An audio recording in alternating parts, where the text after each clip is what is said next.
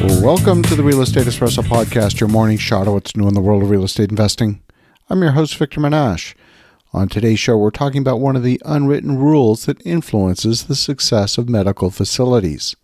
In an ideal world, patients should be free to seek the medical care that is best suited to their condition.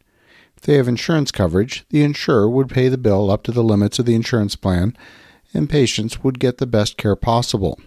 Well, on today's show, I'm going to introduce you to a term you might not have heard of before. The term is adverse selection.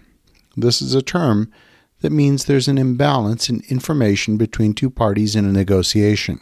This unequal information distorts the market and ultimately leads to market failure.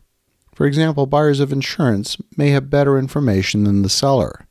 Those who want to buy insurance are those most likely to make a claim, and therefore firms are reluctant to sell insurance to customers that are likely to make a premature claim. Suppose an insurance firm offered health insurance to the general public. It's likely to have the highest take-up rate amongst unhealthy people who don't exercise, people who smoke. They are the group that is most likely to need health care. Therefore, it makes sense for them to take out an insurance. Healthy people are less likely to take out health insurance, especially if the price of health insurance is determined by the average unhealthy person. If insurance premiums are based on the needs of smokers, then the premiums are going to be high. Therefore, there's no incentive for healthy people to take out insurance. Adverse selection also happens in a reverse direction. It also happens in the emergency room during triage. This is where medical ethics is tested on a daily basis. As part of the medical triage, the intake team also assesses the patient's insurance coverage, and those with the best insurance coverage are willingly accepted into the ER. Those with more restrictive insurance plans are sometimes sent on their way to seek care elsewhere.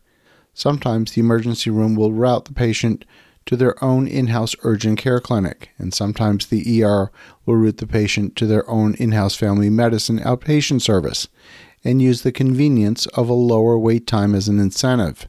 This means that the largest hospital groups with the integrated healthcare system are designing the patient flow to retain the highest revenue patients in-house and release the highest cost, lower revenue patients to outside service providers. This form of adverse selection clearly violates medical ethics and it violates certainly competition rules. But you have to recognize that this type of patient screening is likely happening in the marketplace.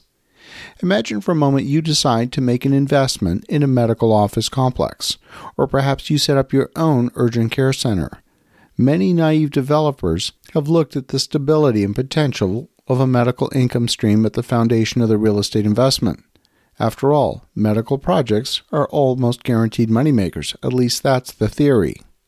So how is it that an independent medical practice will not do as well as one that's affiliated with a major hospital system? Well, now you might know the answer. The practice of adverse selection could be at play. Imagine for a moment that the homeless town drunk shows up at the ER with a black eye and a bruise on their face. They have no medical coverage. The ER is one of the most expensive resources in a hospital. The triage nurse determines that the injuries are not life-threatening. Treatment would be best on an outpatient basis, but the question is whether the recommendation for the patient was based on what was best for the patient, whether it was based on optimizing resource usage and, more importantly, revenue. Skimming the cream off the top of the patient flow is happening in the real world. It's difficult to prove, and some serious investigative work would be required to properly prosecute it, and even then, it's unlikely to put a stop to the practice altogether. In most professions, it's illegal to pay a referral fee. That regulation is governed by the professional college that regulates the conduct in a profession.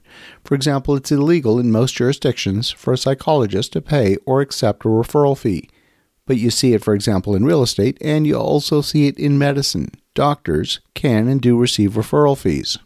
Charlie Munger is famous for saying, "Show me the incentives and I'll show you the outcome." Well, the question is, how does the compensation structure for the medical profession drive behavior? How does the independent medical clinic compete when they're getting the leftovers? Some independents have chosen to focus on Medicaid patients, where the stream of income can be consistent, even if it's lower than the private pay insurance. There have been a lot of studies and articles attempting to compare outcomes of public insurance versus private insurance, and most of these have centered on the cost-benefit analysis of one model versus the other. There's a clear inverse correlation between income and the number of emergency room visits. The lower the income, the more likely the person is to visit the emergency department. Almost all healthcare businesses have experienced labor shortages and rising labor costs. And the impact has been a major loss of profit for healthcare businesses all across the nation, despite what sometimes seem like exorbitant fees. Many of these businesses are engaging in illegal, monopolistic behavior through adverse selection, leaving the lowest income patients for the competition. Before you get directly involved in a medical care business of any kind, perform your due diligence and see if adverse selection could potentially harm your business. As you think about that, have an awesome rest of your day. Go make some great things happen. We'll talk to you again tomorrow.